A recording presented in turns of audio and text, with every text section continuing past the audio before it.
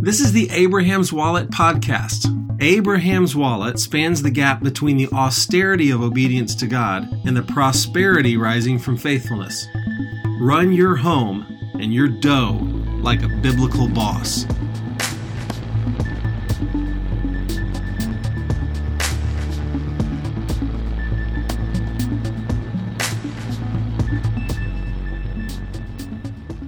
Well, hi, everybody.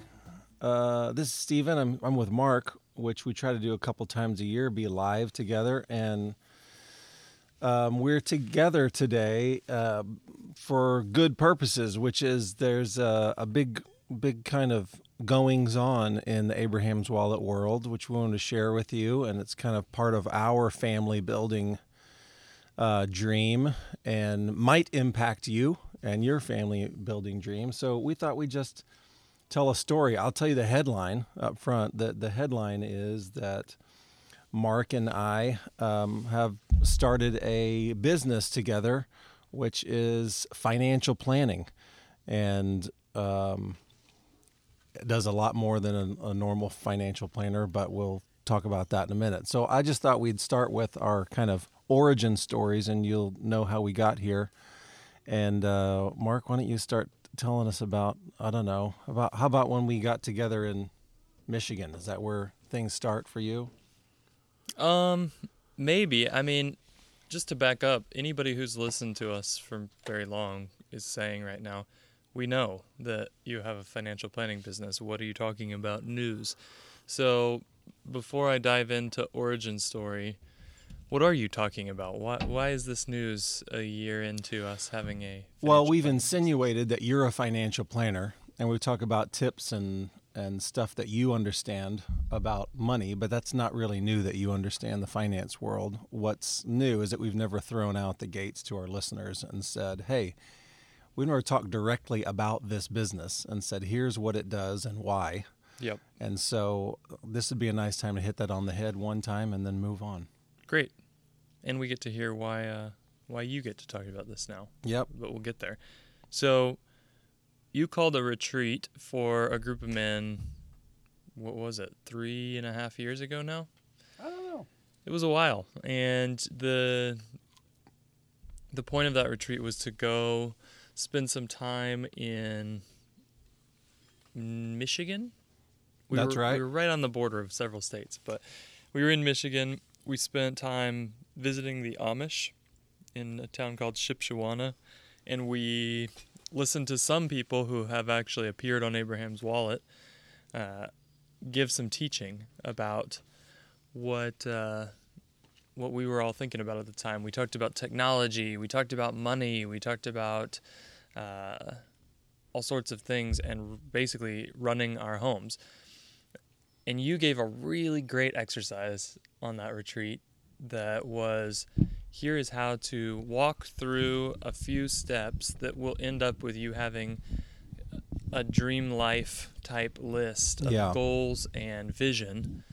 And it was really impactful to me. And so I left that, and I think I said, maybe even while we were still there, we should write a blog. That's right. And you said, well, I think I said I don't want to do that, but that exercise is illustrative of my life, which for about 25 years I've been trying to build into young men and help them grow up spiritually as disciples.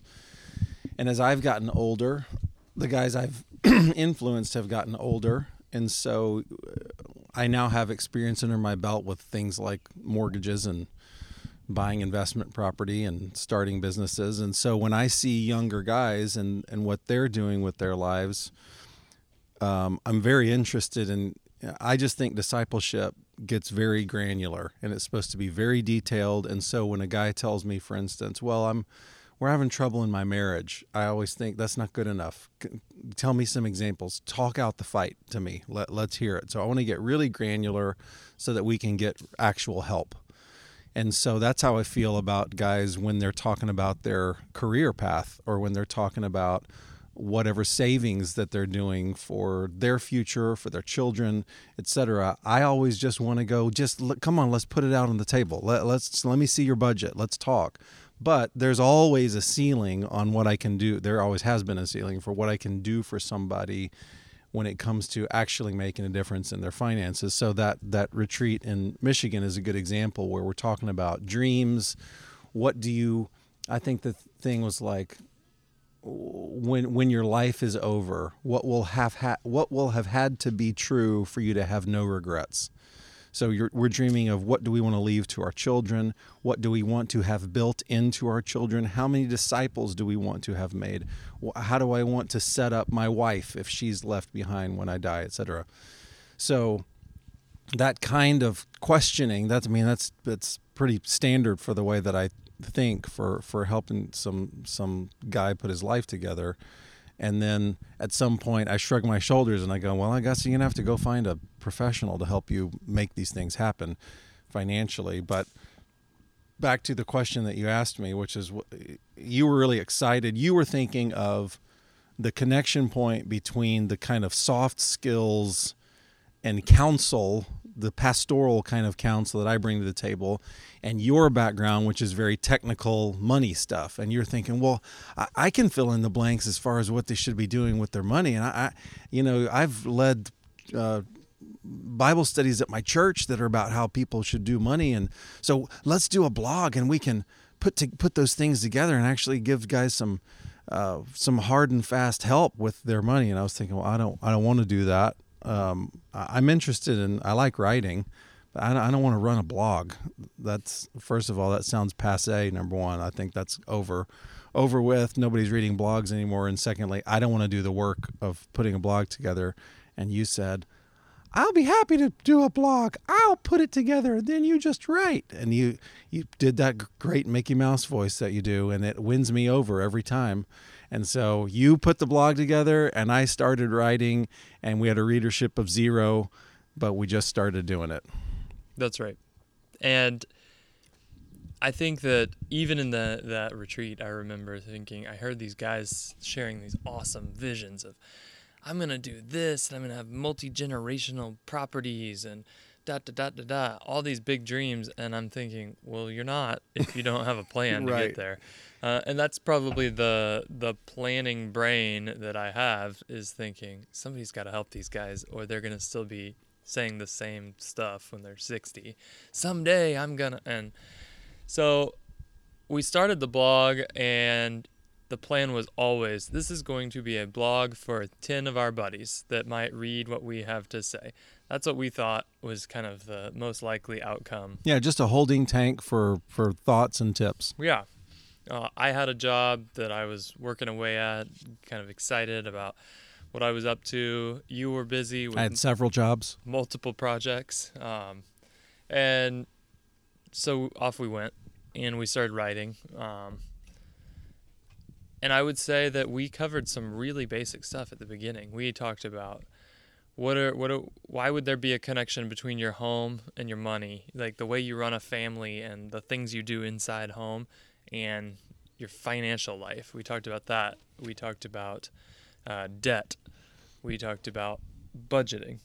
And that the Bible isn't coy about these subjects. I mean, one of the things that has always stood out to me is that church world is very hush-hush about these topics. You go to church and nobody's pulling out their net worth. Nobody's pulling out their budgets and actually looking at them. We just sort of under the shroud of secrecy just sort of say, hey, everybody, please be sure to give, and specifically give to us. That's the main message that any church has trained a man in regarding money, is give to us. It's the same thing as giving to God, which is a very suspect statement. And that's all you need to do. Just you'll do fine. And there's no counseling on a career path.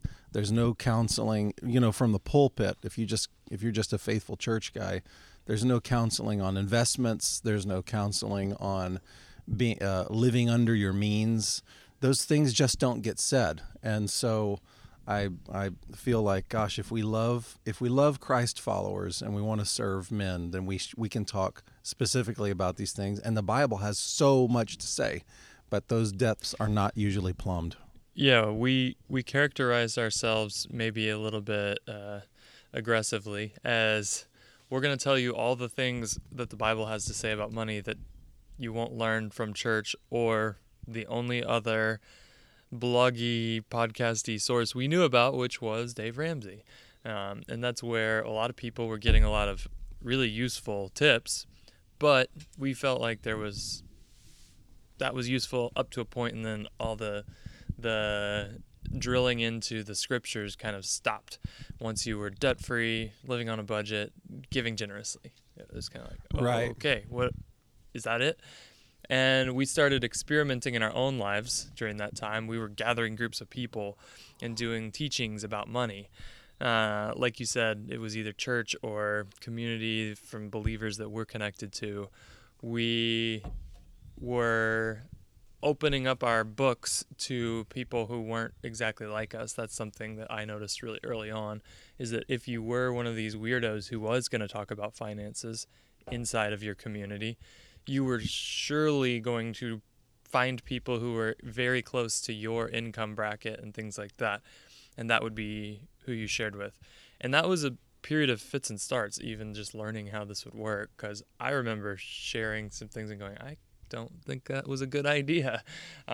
So we learned some things even outside of the writing part of the blog, just as we were experimenting with how do you integrate money and faith and household into one theory of financial life. Yeah. That doesn't just look at kind of redacted sections of the Bible, but looks at the whole story. Yeah.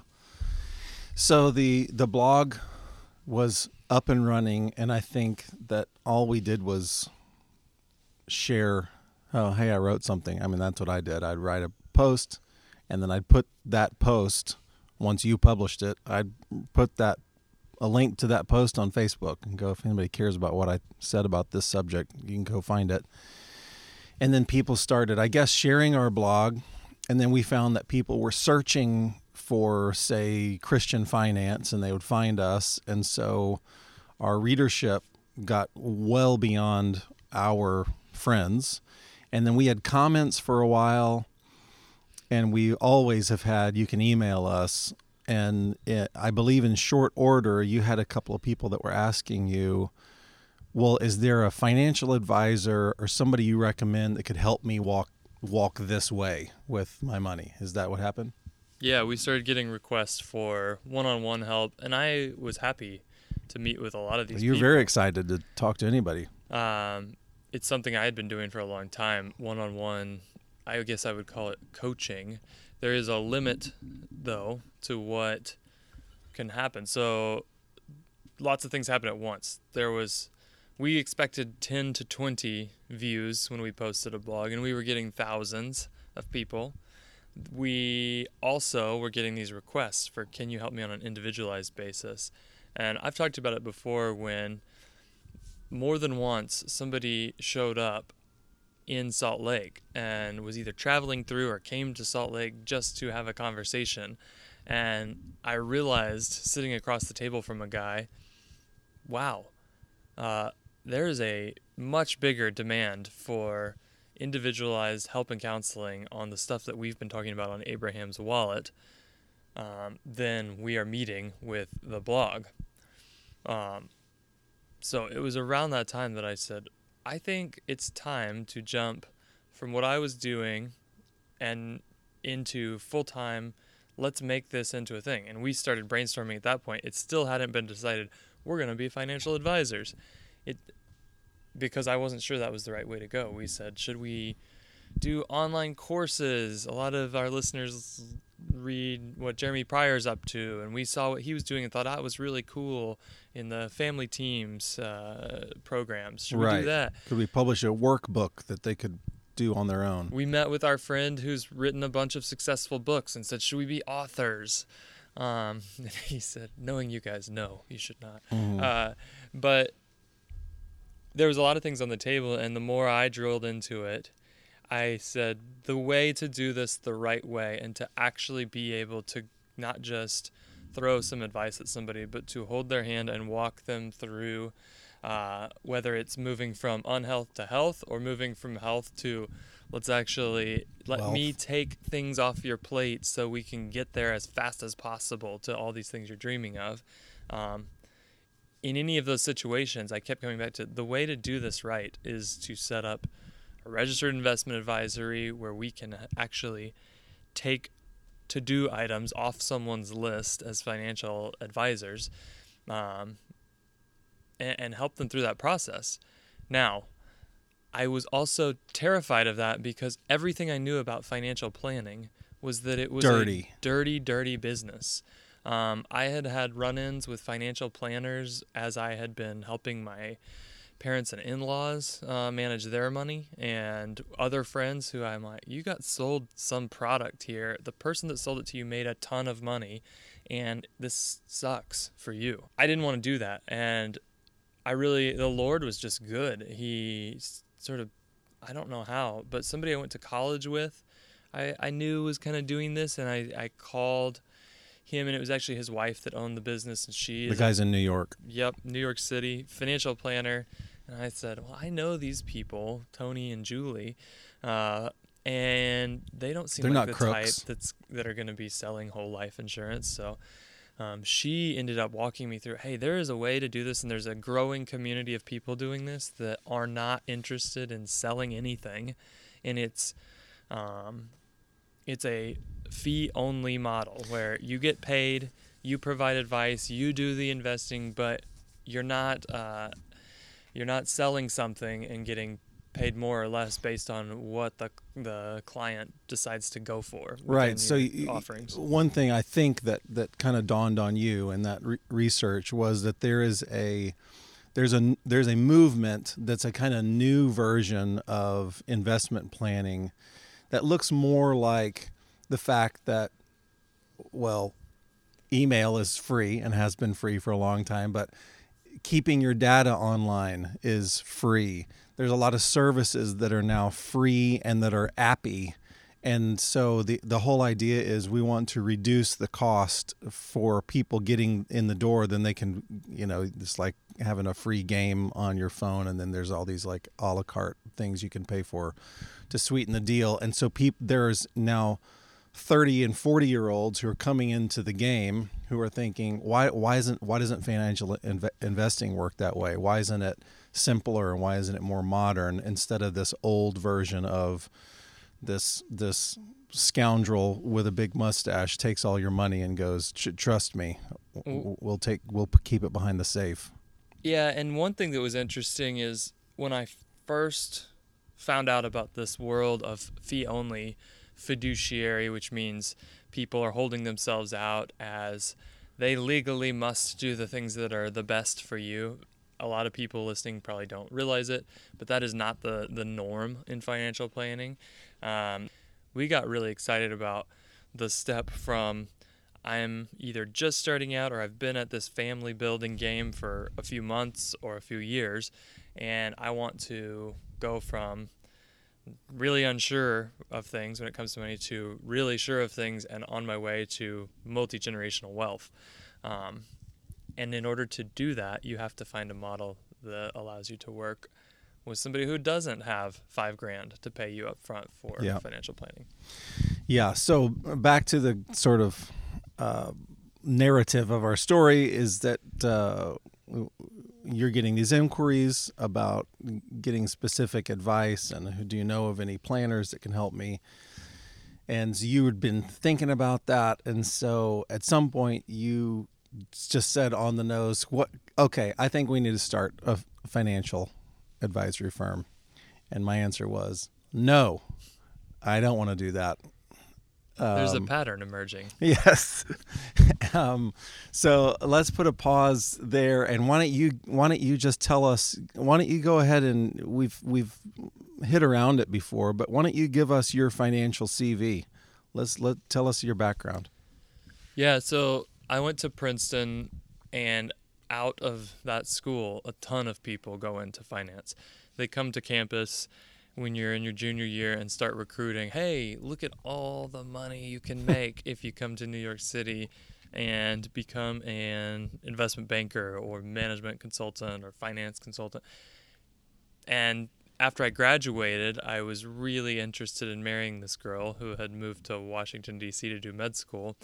And the Lord just provided an opportunity. I was going to go work for one of these consulting firms in New York.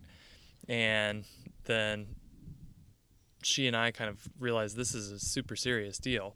And so I had a phone call from somebody that was in D.C. where she was that said, I'm about to leave my job at the International Monetary Fund, and I think you'd be good at it. Do you want me to make an introduction?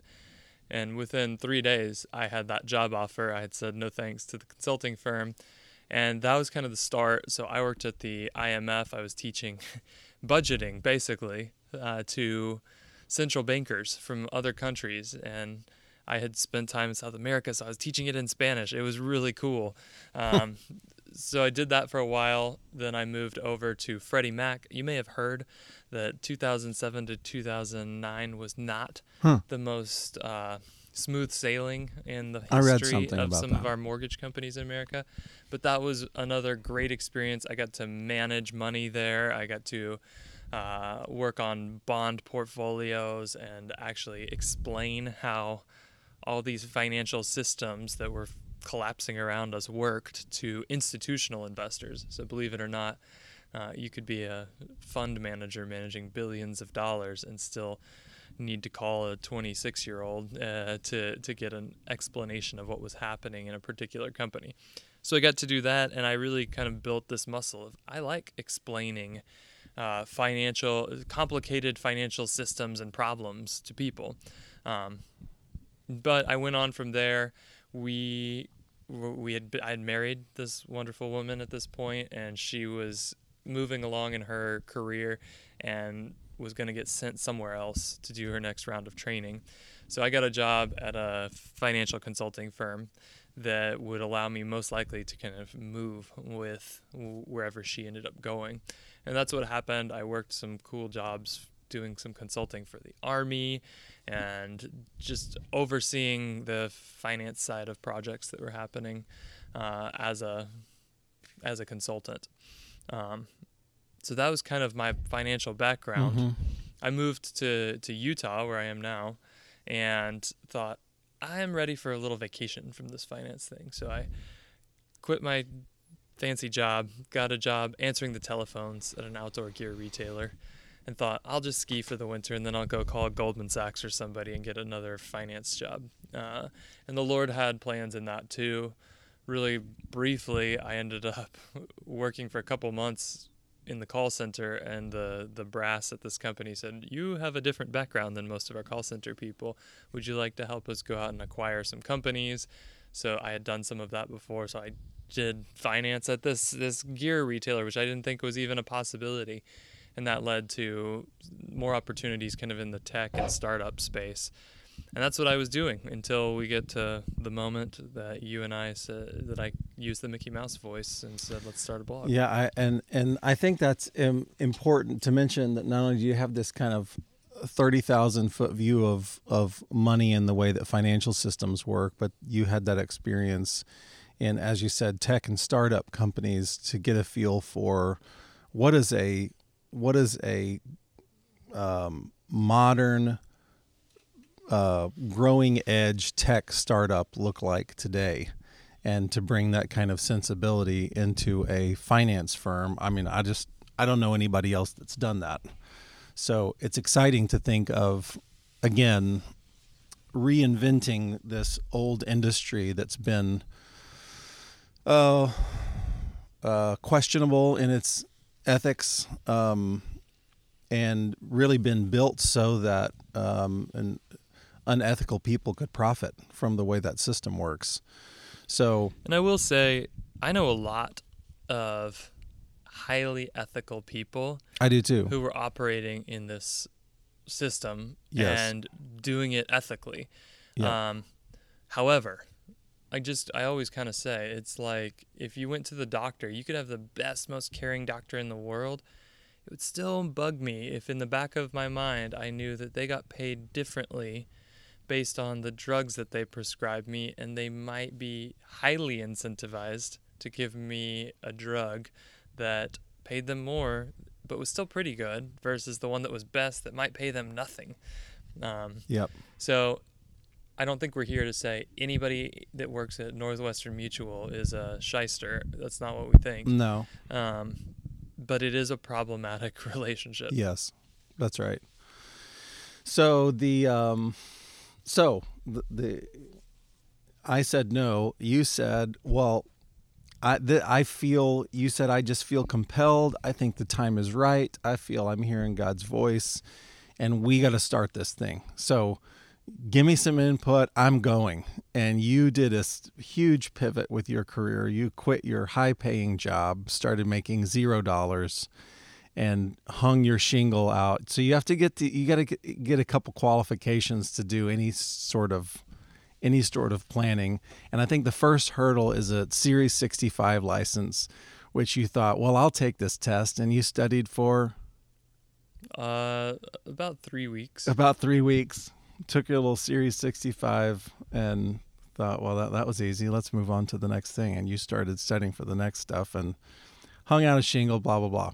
And then what happened when you tried to tell your state administrator that I was going to be part of the business? Yeah, I said my buddy and I have started a business. I've got the Series 65. I'm the financial planner. His gifting is in really helping people unearth their purpose and their goals. He's been doing this for a long time in a pastoral role. I've been managing tons of money in different jobs, so I'm ready to go there. And I did really well on the licensing exam. I remember on the phone, I was like, I don't know how I did because they don't tell you the score. And she's like, let me look it up. And she goes, oh, you did really well. And so I thought, this is smooth sailing. We're going to get greenlit right away. And she goes, no, he can't be involved at all in this business unless he passes the same Series 65 exam. Oh, no. And I'm thinking, well, that was easy for me because I've been doing this for 15 years. It's not going to be as easy for Stephen. He has not been doing this at all, and we don't plan to ever have him working with a client saying, here's what you should do when it comes to investments.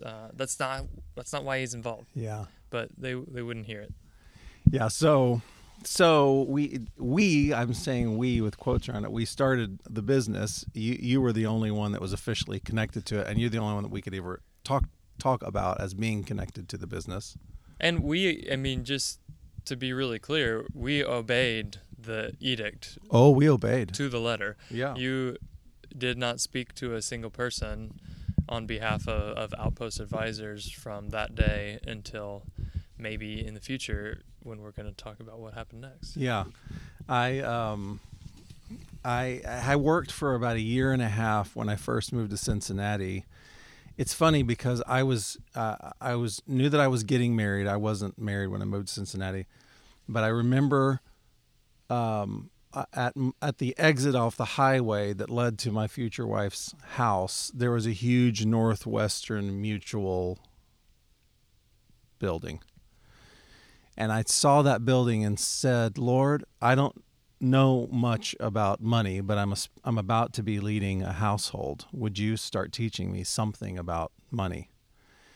And through totally unexpected connections, I found myself as a mortgage broker for 18 months. Now that is not, if you're a mortgage broker, God bless you. I hope you do great. That is not complex math to be a mortgage broker. But it helped me understand something. It helped me understand the way that interest rates work and who controls interest rates and what getting attached to a long-term contract means. And I also got to see how, regarding the financial institution, I got to see how you can build hidden fees you can cut that thing any way you want. You can stick in fees in points that you get to close the deal. You can stick in fees by giving people not the lowest rate. You can look and say, well, we could give you 3.5% today. Hey, guess what? Rates are at 4% today, and people might be happy with that and sign, and you just made a ton of money because you just gave them not the lowest rate possible. And there's all these secret ways to stick in fees, and the person who's sitting there looking at an amortized schedule doesn't even know what these lines mean, but you've just made up some phony lines and put in some phony fees, and they go, well, that's just what it costs, et cetera, et cetera. You just see the whole thing. Well, I did well at being a mortgage broker just because of my people skills, and then I got to go, I don't care about this, and move on to something else. Well, that I'm saying that to say that I just described pretty much the beginning and end of my financial education. And so when Mark started the business and started working, he told me, you're going to have to get this freaking securities license. And I started studying. So ... trying to squeeze in study among my life. I was trying to start a ministry school at the time, still working with my wife and our business, and making huge amounts of time to study wasn't really top of mind for me. But ... here we are over a year later, and I got the freaking securities license. So anyways, I'm now part of the business publicly, but I'm not the only one that we're now ready to bring on, right? That's right. So before we kind of talk about where we sit today, in the interim between when I decided to hang the shingle and when just a few weeks ago we got the word that you were officially allowed to be a part of this, a lot did happen in the business. We got to serve almost 50 people. We are managing assets for folks. I was able to kind of go through and complete the test for the CFP, which is the highest really kind of certification in financial planning, and thought I was real smart. And through that process, actually got a whole lot smarter on some of the nitty-gritty aspects of financial planning. That's cool. So by all measures, I went to a conference and sort of told people, here's where I'm at. I just started this business. And they said, this is way, you're on a very accelerated path based on the numbers you're sharing about your business. Right. It's really a business where people tend to starve for 2 to 3 years. Right. And then things start to go okay. So I'm super thankful for the way the business has grown, even just me plugging away at it. But I couldn't be more excited about our vision for what this thing could be. And that's really why we're talking about it today instead of 6 months ago, is because you're involved. And maybe you could just really quickly say, we just said you're not a financial planner. What are you going to do here? Yeah, so I think what we've arrived at is that we've kind of got we've got a 3-step process that we've figured out for our clients, which is the first thing that we want to do is we want to unearth your vision. And when I say your vision, we're going to be doing some writing about that in the year to come. But not only what has God called us all to do, but how do you do that? How do you express that in your gifts and your callings? And if you combine that with your wife's gifts and callings and the story of your family generations back, what has God called your family to do? And a lot of people have never put any thought toward that, but that's the first step for us, is to ask that question, what has God called your family to do? Once we know that thing and we feel like, wow, that really resonates. You're telling a story of a couple that you've been working with, and you in a conversation with them, you used one word. You said, I think you guys are called to be cultivators. You used that word and it just lit them up, and suddenly they just understood, wow, that is what we're called to do. And they, it's resonated with them, and they were able to build ideas around that, and then, well, let's drive around that. So once we have that, what's the thing you're called to do? then we'll take the time to walk through, what are your goals around that thing, the thing that you're called to do?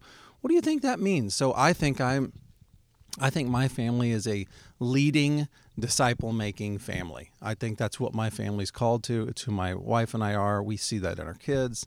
We're going that way. And so when we sit down and dream, okay, what would be our goals? What would that look like if we were to drive that, to turn that up to 11? What would that look like? Well, let's articulate those things. Let's name them.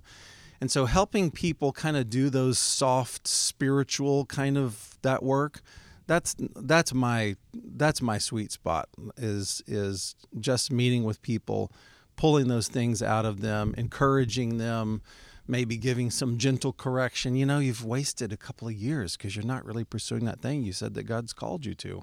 How's that gone for you? It's been frustrating. Okay, well, let's stop doing that. And then once we have those goals down, then we can let's bring in the technical money stuff and go, are we planning our lives resource-wise to meet those goals? Are we planning our life in such a way that we're going to hit those things? Well, I can tell you from experience, when you start lining those things up and people start using their money to hit those things, and they start clicking down the track and actually accomplishing those goals, it's like thrilling. It's like outrageously thrilling to people to go, you know what? We're doing the things that I feel called to do, and we've organized our money so that we can hit those things. That's super exciting. So I hope that explains how you and I work together. And it doesn't mean that I have nothing to say with regards to people's finances, and it doesn't mean that you have nothing to say regarding being a counselor for people or being pastoral. Because you and I, we have some of those skills, we have some of all of those skills, but for the most part, you're at the back, you're at the front of the fire truck running that steering wheel, and I'm at the back of the fire truck, and so there's these two ends of this thing that we really want to capture both of them. Technical excellence, not bearing down on people with outrageous fees, but also doing it for really spiritual purposes that serve God's will in their life. So I hope that explains those two aspects. No, I think that's right. And you said technical excellence, so I went out and I did everything I could to just bulk up on that piece, make sure that I was as technically good at this job as any financial planner that you would run across. And I also just throw in that something else you did in that interim was to go find partners and vendors who we trust. That's a good insurance company. That seems like a good index fund with low fees. I mean, you've really researched which of those make the most sense for us to be in cahoots with. And that's one of the, if you're not going to sell people everything and take commissions on it, then you have to find people you trust to take care of some of those needs. Yeah. So we did that, but that was really important to me, is that we're not going to be like the Christian financial planners that trade on Jesus stuff but don't know how to execute at the very highest level, no matter if you have 10 grand or $50 million. Totally agree. That sucks. And so that kind of leads me to where we went next, which is, people have started reaching out, and I'm so thankful that a lot of those clients I worked with in the first 9 months of the business started telling their friends, this is a great person to work with. In some cases, telling their parents, hey, we've had these multi-generational talks. You should talk to these guys because they're really helpful to us, but you guys have way more than we do. You've been at this a long time. Call them. So our client base is starting to grow. It is not, so big that we were saying we can't handle it, but you and I are both... I think when we started this, we weren't particularly interested in, let's have a little, boutique financial planning business where we serve 80 families. No. That's it. We like the idea of growing things. Mm-hmm. And just through God's grace, we have people that started reaching out to us, not only to say, could you be my financial planner, but also to say, hey, I am a financial planner and I'm in this situation and what you guys are saying resonates with me. Is there ever a chance that we could team up? Yep. And so one of the guys that did that, we had a conversation, I'd say 7 months ago, and it was great. I was like, this guy's awesome. He met with you personally in Cincinnati, Yep. just when he was coming through town. And I talked with him. His name is Seth Spading. And we said, yeah, this could be awesome. It's not the right time right now. So that was the end of that. And just a couple months ago, Seth called back, and long story short, it was the right time. And his background had been working at a larger brokerage type firm, kind of one of these firms where there was, again, high integrity people doing planning kind of to the best of their ability, but there was also some things about just the setup, like I described, that Seth was going, I'm not sure that I want to build the rest of my career in this system, and I also want to integrate my faith. I want to integrate my family into my business. I want to think very holistically about where I'm going to plant my flag and build a financial And planning that old practice. model didn't allow for that kind of flexibility.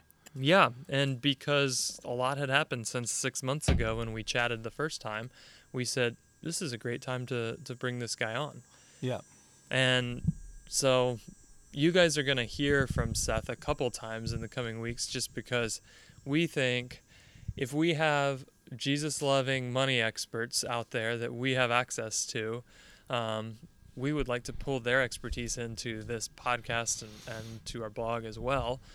So you'll get to hear people both that we work with directly and that we just admire. Yeah. But Seth's somebody that you're going to start hearing from. And that's why we're out here in Wisconsin today. Yeah. So the bottom line is Outpost Advisors now has offices in Utah, Wisconsin, and Ohio. We can do business anywhere in the country. And in some cases, outside the country. Oh, yeah, that's true. Shout out to our Israeli listeners, our Love you, listeners Israel. in the UK. I love getting those notes. Yes. One thing I want to do before we close is I wanted to just describe for our listeners the relationship with this blog and podcast with Outpost. And so we're taking the time today to kind of tell the story of where we are in our business life. But you know what? I just want to say, if you're an Abraham's Wallet fan and you couldn't give two hangs about Outpost Advisors and our little Mickey Mouse investment advisory firm, that is okay. We're not going to beat you over the head with Outpost advertising. This Abraham's Wallet is not a front for Outpost Advisors advertising. We're going to continue to give you the good stuff. We're going to continue to do what we started this blog to do, which is just to share the things that we're seeing or have learned from the scriptures about how to lead a home and run your money well. You probably are going to hear Outpost occasionally because those things bleed into our life, into our thoughts. We might occasionally, I know in the last couple of things that I have written, when we get into more technical stuff, we're going to say you should find someone who's a professional to help you with this. And there's a firm that we're aware of that we're probably going to recommend because we trust those guys. It's called Outpost Advisors. But I just want to say we're taking the time to talk about our business today, and it's not all we're going to talk about in the future. And I just don't want people to worry that we're going to use this as an endless funnel of sucking people into us. We still want to use these forums to give to people. Yeah, that's one thing I've, as a planner, has been so good about having Abraham's Wallet as something I've worked on with you that is not a part of our business, is that people will call me and I feel totally great about if somebody is in a position where I don't think the best thing for them is to pay a financial planner. I say, I don't think you should hire us right now, but here's 10 articles that I've written or that Stephen has written that I think will speak exactly to the situation you're in.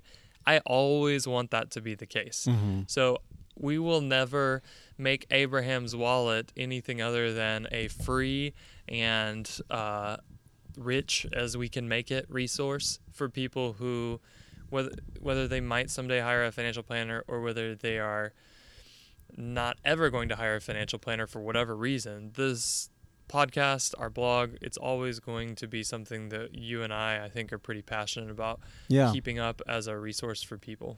Yep. And we're going to continue to, if people write into us and they want advice or they just want a conversation about their stuff, we're going to continue to do that, even if it doesn't lead to anything professional, because that's right. That's who we are. I mean, that's part of what God's made us to do.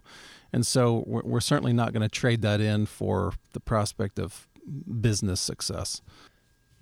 So we just experienced the good things that can happen, Stephen, when somebody out there bumps into our content, becomes aware that we also have a financial planning business, and goes, hey, I'm working in financial planning, and what you guys are doing sounds really interesting to me. Could we team up?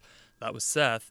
We are really thankful that he reached out. Do you have any thoughts on where we see that pattern developing in the future? Certainly. I mean, I can't speak to the pace right now because we just don't know, but I know where you and I envision this thing being years from now, which is that we're a nationwide company with offices in every state. And when I say offices, I mean representatives in every state who are financial advisors who we're all on the same team. We're linked arm in arm. We have the same dedication to Jesus. We have the same dedication to the scriptures. We all want to serve families. And